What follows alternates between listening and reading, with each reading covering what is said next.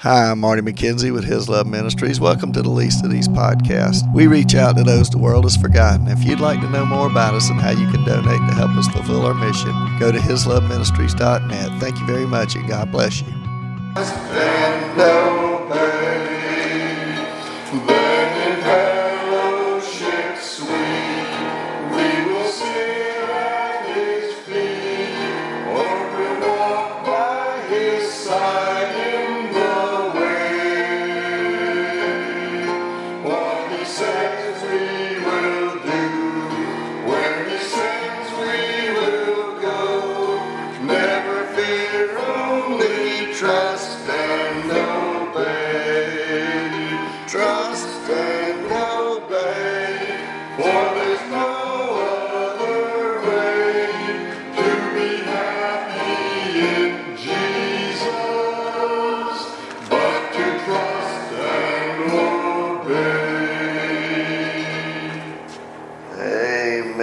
That's what the Christian life is all about. First, we trust Christ as Lord and Savior, and then we begin to obey Him, and then every day we do what?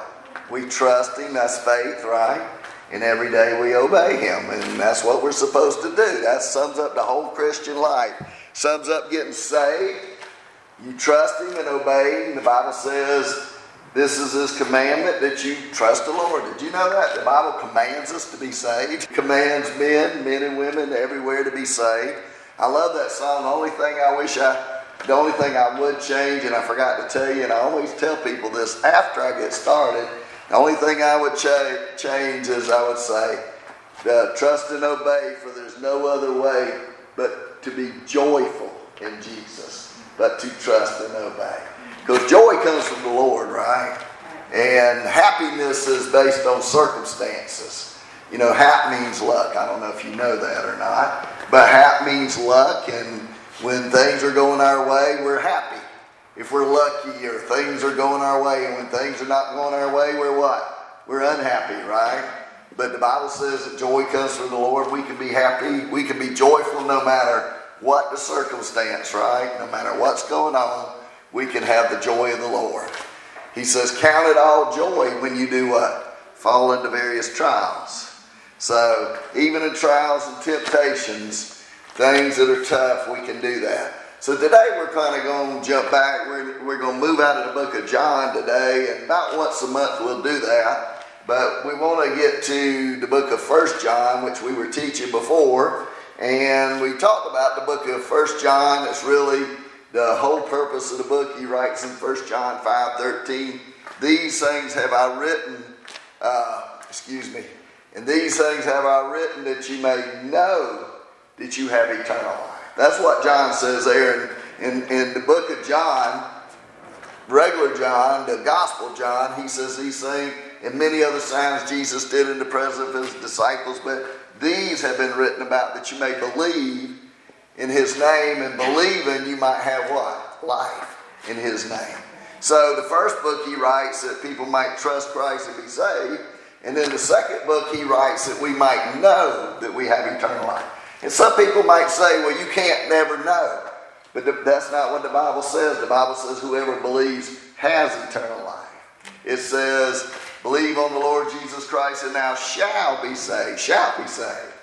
And all many other places it talks about that. I was trying to remember one that I read, and I'm going to quote it real quick, but it's in John 5:24, and it's a really good verse. It says, most assuredly I say to you, he who hears my word and believes in Him who sent me has everlasting life. Jesus has everlasting life, right? And shall not come into judgment, but has passed from death into life. So if you've trusted Jesus Christ as your Lord and Savior, you've passed from death to life, and there's no doubt about that. Your salvation is secure. It's promised, because all the songs we sing today, all of those songs, that's what I love about them. It talks about how our salvation is secure. Why? Not because of anything we could do, but because of what Jesus has done, right? That's why our salvation is secure. And folks, a lot of folks don't believe that. A lot of churches don't teach that. But you know what? That's what we need to understand.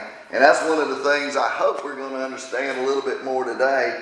Because John writes this book and he says, we have seen him, we have heard him, we have touched him, we have, been with him, we've done all these things. And our hands have handled the word of life. And he talks about that he was a real person, that Jesus was there. And for 3 years, these disciples lived with Jesus and ate with him and slept in the same place and were with him all day long for 3 years. And they knew that Jesus was God. When it was all said and done, Peter says, who shall we go to? You have the words of eternal life. Where else will we go? You are the Christ. And so these people, every one of them except for John that wrote 1 John and the book of John and the book of Revelation and 2 John and 3 John, guess what? He's the only one who did not die of some kind of martyrdom, being killed for his faith. Everybody else was killed for their faith. John, the story goes that he was bold and old, but he didn't die.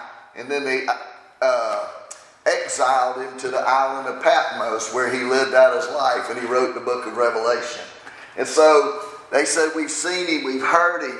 And he talks about a relationship that happens because of he's a real person. You come to know Christ as your Lord and Savior. And he talks about the fellowship that happens, that fellowship with the Father. And we're going to talk more about that today. But there's a fellowship with God because we know him and he knows us and he loves us and we love him. And there's this time where we commune with him through singing and the Word of God. And just sometimes in our hearts we just have this fellowship with God. And then he says, he declares this to us.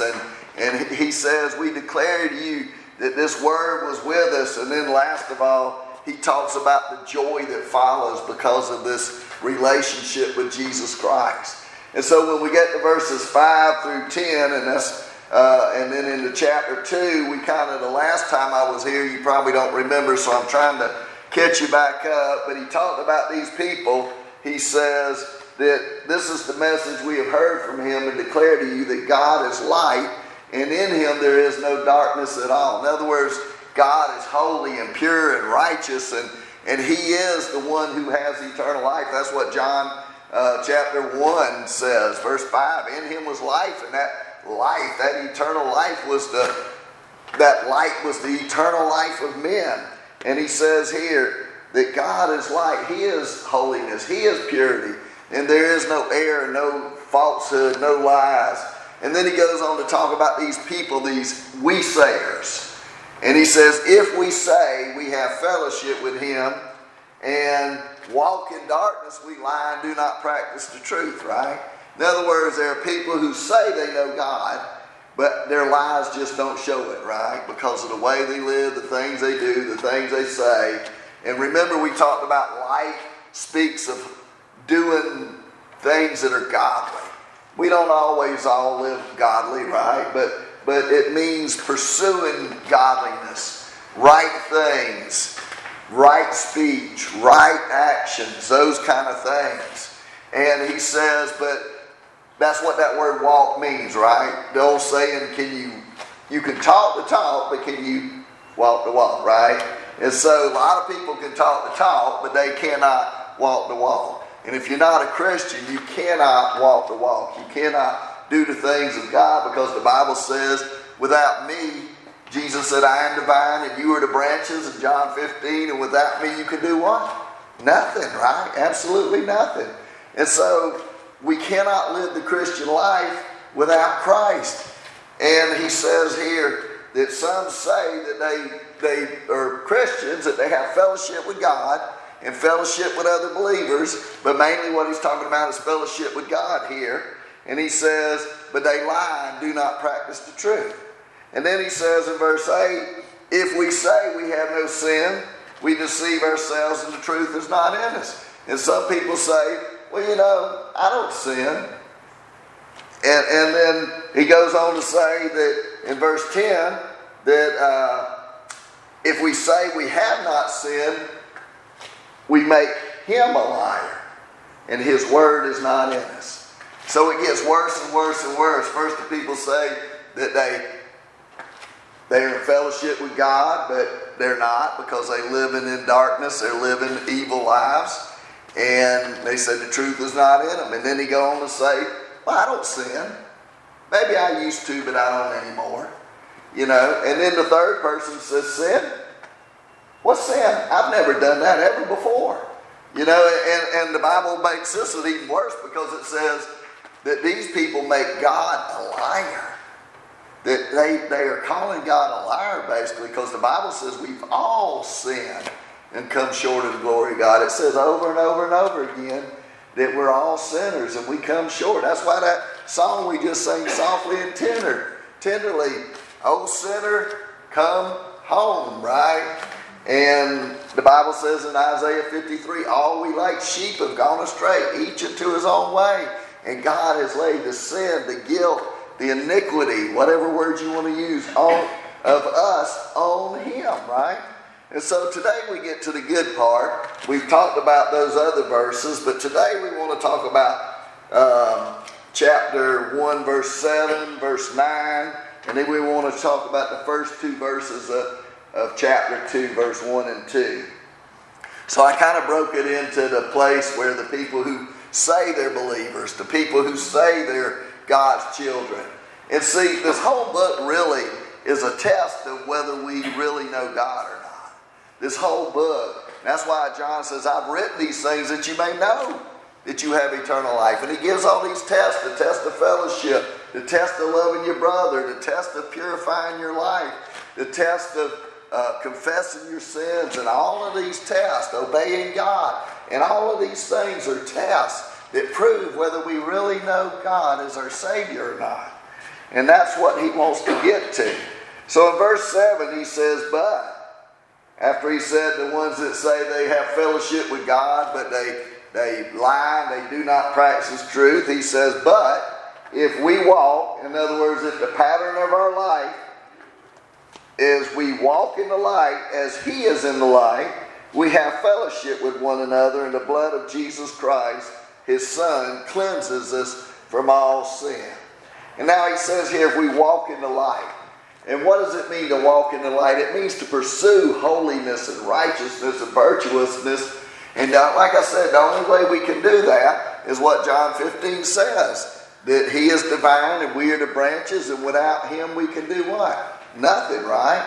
Galatians 2:20, Paul said, I am what I am by the grace of God. And he says, you know, that without him, basically, I can't do anything. That God is the one who gives me the ability to do the things that I do. He says over Philippians 4:13, he says, I can do what? All things through Christ who strengthens me, right? He's not talking about jumping a hurdle or winning a game. He's talking about I can go through trouble and trials and be hungry and naked and all kinds of difficult stuff. He says, whatever life throws at me, I can do it because Christ is the one that strengthens me. And that's what he's talking about here. He says, if we walk in the light as he is in the light, if we're pursuing holiness and righteousness and we're living for him, we have fellowship with one another. What is that fellowship with one another? It's talking about fellowship with God. That we have fellowship with God. You know, we sing that song, I walk in the garden with him, and we walk alone in the garden, and no other is known the joy that we share as we tarry there. And, you know, the only thing wrong with that song is everybody that's the believers enjoy that fellowship, right? but there's times that we have fellowship and joy and a time of spending with God, and it's a sweet time of fellowship. When we're singing and we're praising the Lord, and I see the looks on some of your faces as you're singing and praising the Lord and what God's doing in our lives as we sing these songs and as we hear the Word of God and worship him. And he says, but if we walk in the light as he is in the light, we have fellowship with one another. And he's talking about fellowship with God, and the blood of Jesus Christ, his Son, cleanses us from all sin. And you could really translate this. Like I said, I'm not even an English expert. I kind of mimicked the whole English language. Maybe I don't know if I'm as bad as D.L. Moody. I don't know if y'all know D.L. Moody. He started the college, the Moody Bible College, and he started all kinds of missions and all kinds of things. And D.L. Moody went to England one time, and the guy said, he murders the King's English. You know, who's this guy think he is? And he said he might murder the King's English, and he might not be in your educational realm as far as the way he speaks, but he's met God's man, and God uses him. You know, and I don't know if I'll never be a D.L. Moody, but I tell you what, I want to be used of God, and even though I don't always use good English, he uses the things that I say because it's his word, right? But you know what, my whole point of that was to say that I'm not a Greek expert either, but the way you could really translate this is the blood of Jesus Christ keeps on cleansing us from all unrighteousness. In other words, the moment you were saved, the Bible says that Jesus Christ, when he died on that cross, what was the last thing he said right before he died? He said, "It is finished. Your sin debt has been paid in full." Well, that's literally what that word means. It's the word tetelestai or tetelestai. It's a Greek word that means your debt has been paid in full. When you get a receipt back from the store and that receipt says balance zero, that means your debt has been paid, right? Or you paid the bill off and they send you back the balance and it says zero. It means paid in full. And that's what the song Jesus Paid It All says, right? It doesn't say Jesus paid 99% or 99.9%, but it says Jesus paid what? It all. And that's what the Bible says over and over and over again, that Jesus paid it all. And because he paid it all, when we walk in fellowship with God, guess what? His blood continually cleanses us. Because you know what? He didn't die for just some of our sins, but he died for all of our sins. He died, you know, think about this. You know, sometimes people say, well, Jesus didn't die for all my sins. I'm like, well, you know what? He died before you were ever born. Had you ever committed any sins? No, because you weren't even born yet. But he paid for all of our sins, past, present, and future, and he pays for all of our sins. And that's why Jesus could say on that cross, "It is finished. Your sin debt has been paid in full." And so the blood of Jesus Christ keeps on cleansing us from all unrighteousness. In other words, we're always God's children, right?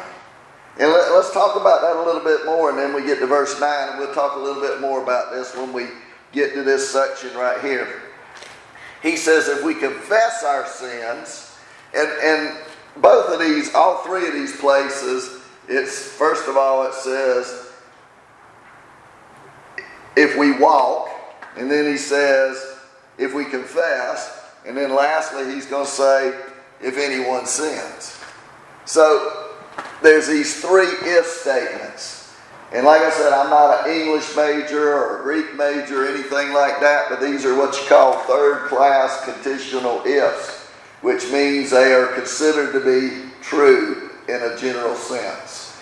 And so what he says here is he says, this is pretty well true for everybody, right? And sometimes we sin and we don't confess. Sometimes we don't always walk in the light, right? Sometimes we get in the mood or we get in a bad place and we don't act like Christians. But he says here, if we confess our sins, he is faithful and just to forgive us our sins and to cleanse us from all unrighteousness.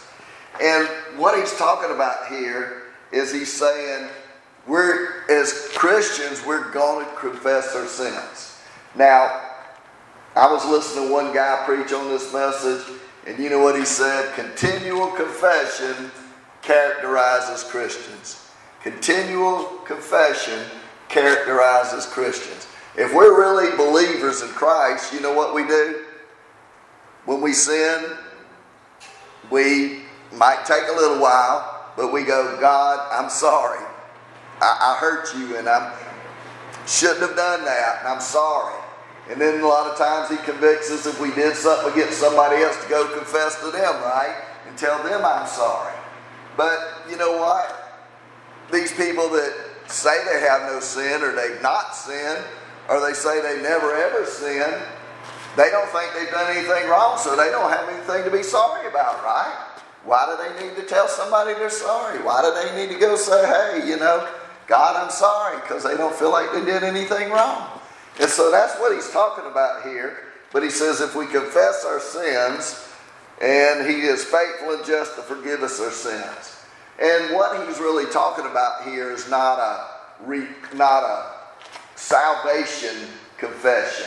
Some people have taken this verse and say if we confess our sins, he's faithful and just to forgive us our sins and to cleanse us from all unrighteousness. And what they're saying is this is a verse that says this is how you get saved. Well, that's only part of it, because Romans 10:9-10 says if we confess with our mouth that Jesus is Lord and believe in our heart that God has raised him from the dead, then we shall be saved, right? And so at that point, we're repenting of our sins, we're turning from our sins, and we're saying, God, forgive me, God, save me. I believe you're Lord, and I want to be saved because of who you are and what you did, right? That's what we're saying. And so he says, this is more of a relationship type deal. Now, I can use this relationship, I guess I can always say that my dad, he's not alive anymore. But let's just pretend that my dad was here today, and if he was here, he's my father, right? And if he was here and he was alive, no matter what I did to him, that would never just break up the fact that he's still my father, right? I could walk up there and slap him up beside the head, God forbid. But you know what? I'm still his son. He could say, well, you're not my son anymore. But am I? Yeah. And it's the same thing with God. Once you're a child of God, there's nothing you or I can do to separate us. What does that say in Romans 8:34? Nothing can separate us from the love of God which is in Christ Jesus. He said neither height nor depth or things above or things below or angels or powers or demons or tribulation or distress or anguish or whatever. And he names everything, and he says nor any other created thing can separate us from the love of God which is in Christ Jesus. So if you're a child of the King, you will always be a child of the King. Now, if my dad was alive and I slapped him upside the head, and then about 10 minutes later I come over there and say, Dad, how about give me $10? He's going to say, forget you. You need to apologize first, right? And that's kind of what he's talking about here. It's a family fellowship. In other words, I can never lose my salvation once I trust Christ, but that relationship is strained because I have sinned and there's sin between me and God. Do y'all understand that? Does that make sense to y'all? In other words, I need to say, hey, God, please forgive me. And then the relationship is restored, right? But I'm still his child, just like I'm my dad's child. No matter what happens, I'm still his child. Nothing can ever change that. And that's what the Bible says. Whoever believes has eternal life. Not will have, not might have, not hope so. And that's why I constantly talk about we don't need a hope-so salvation, but the Bible talks about a know-so salvation. And so he says he is faithful and just to forgive us our sins and to cleanse us from all unrighteousness. And that's really a continual action too, that God is faithful, right? Why is he faithful? Not because of anything we've done, but you know what he did? He promised in the Old Testament. He promised that he would forgive their sins. He'd remove their sins as far as the east to the west, that he'd remember them no more, that he will create in us a new heart, Jeremiah 31:34. He said all of these things, what he would do. And he told Abraham, he says, your seed will be as numerous as the stars. What was he talking about? He was talking about all the believers, right? He said, and I will be their father, and they will be my child. And God has promised ever since the beginning of the Bible that, you know what? People that belong to him, he's going to be faithful to us. Not because of what we do, but because of who he is and what he's promised. And he's God, and he's faithful. and he will always do what he says he does, right? And he's also, he says he is faithful and just, and that word just means he's righteous, right? And how can he forgive us our sins? Not because of what we did again, but because what? What he did. What did he do? He died on the cross for your sins, my sins, the sins of the whole world. He's going to talk about that in just a minute here. He says over here in verse 1, my little children, I write these things to you so that you may not sin. But then he says, and if anyone sins, we have an advocate, a mediator, a person who stands between us and God, the Father, Jesus the righteous. And he himself is the propitiation. That word means satisfaction for our sins, and not for ours only, but also for the whole world. In other words, Jesus paid for the sins of the whole world when he died on the cross. God so loved the world that he gave his only begotten Son, that whoever believes in him shall not perish but have eternal life. In other words, God made it possible for anyone who would believe and receive Jesus as Lord and Savior. We'll talk about that next time I come in John 10 through 12. Whoever believes and receives him can become the children of God, not because of anything we did, but because of what he did. He paid it all. He did it. Our part is to believe, receive, and trust, and obey. And that's what he says here. And so he says, my little children, and this is, John's he's, I don't know how old he is, maybe in his 90s at this time, and he writes this thing, and he says, these things I write to you, so that you may not sin. He says, I don't want you to sin, but probability is that you're going to sin. But if you do sin, guess what? You've got an advocate, somebody in heaven that speaks on your behalf. Jesus the righteous. See, it's like this. The old devil, it says in, I think it's Revelation chapter 12, it says the devil is the accuser of the brethren day and night. Y'all remember the book of Job, how he was standing before God, and God says, look at my servant Job, and Job says, hey, he's just a paid lover. The only reason he does what he does is because you've given him all this stuff. But you know what? If I sin or you sin and we're believers, it's like the devil comes before God and says, did you see what Marty did? And Jesus stands over there and says, but I paid for that sin. And he says, well, what about when he did this? He says, I paid for that one too. And he says, but what about that? He said, nope, pay for that one too. And that's what the Bible says, that Jesus paid all our sins. He is the satisfaction for our sins, and not for our sins only, but for the whole world. And that's what the Bible says over and over and over again, all over the place. All we like sheep have gone astray, each into his own way, and God has laid the sin, the guilt, the iniquity of us all on him. It says it pleased God to bruise him. By his stripes we are healed. Because of the things done to Jesus, we can go to heaven. Because when he paid for our sins on that cross, when he was buried, and when he rose again, he proved that he was God, and that God was satisfied with his sacrifice. Y'all remember all the Old Testament sacrifices? All those lambs and rams and doves and goats and all those things?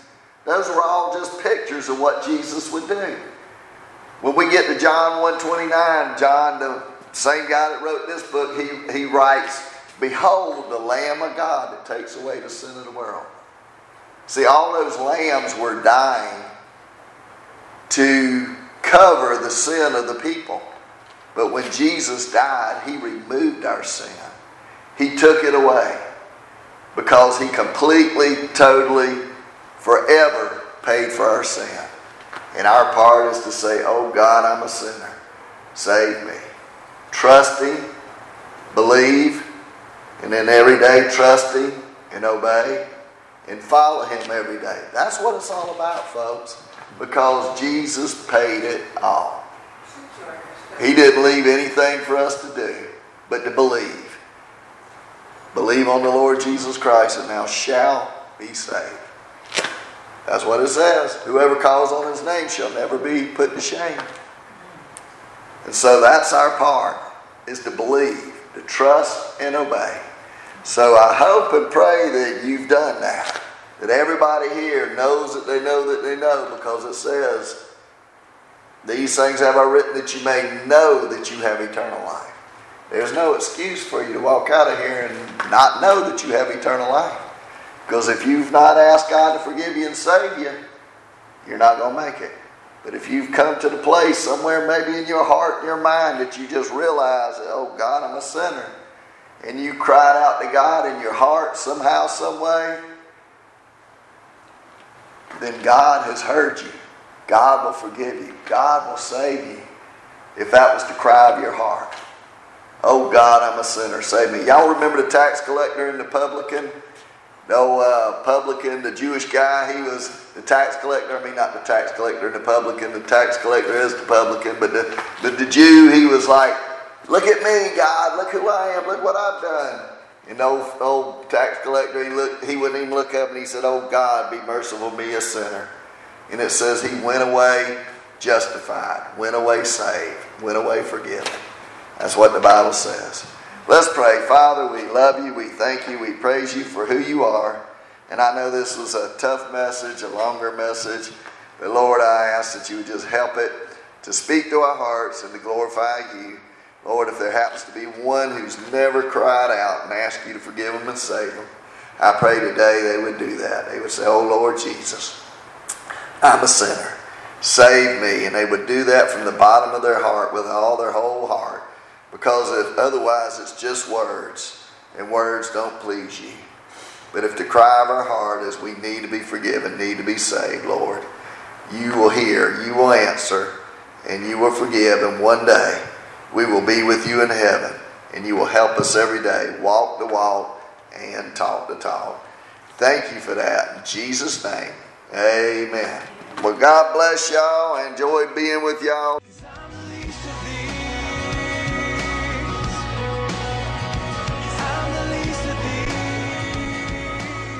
Hi, I'm Marty McKenzie with His Love Ministries. Please help us reach out to those the world has forgotten. Everyone we minister to is locked up in some way, shape, or form. Those in the nursing home facilities are locked up in bodies that do not work, in a wheelchair or in a bed. We minister to children and youth who are locked up because of behavioral problems. Some have told us we want to have a real family because their parents have lost or given up custody of them. Other kids are locked up because they've committed crimes. We also minister to those locked up at the jails and the prisons, to those locked up in addictions to drugs, alcohol, depression, and suicidal thoughts, to those locked up in a variety of other things that keep them from becoming who Jesus wants them to be. He came to give us abundant life, joy, and set us free, and these people that we minister to are not free. Our desire is to show them, whatever their background, no matter what they've done, to see how much God loves them. We seek to help them receive forgiveness and freedom from their sin in Jesus Christ. We minister in the local area, Savannah, Georgia, and surrounding Effingham and Chatham area. We have recently expanded our ministry to the Lexington, Columbia, South Carolina area. We do over 2,000 services every year. We hope and pray that you will support us in some way so we can continue our mission. Go to hisloveministries.net and click on the Donate Now button, or send it via regular mail to Post Office Box 1881, Lexington, South Carolina 29071. We hope and pray that you will do that. Thank you and God bless you. And you shall know the truth, and the truth shall set you free. John 8:32.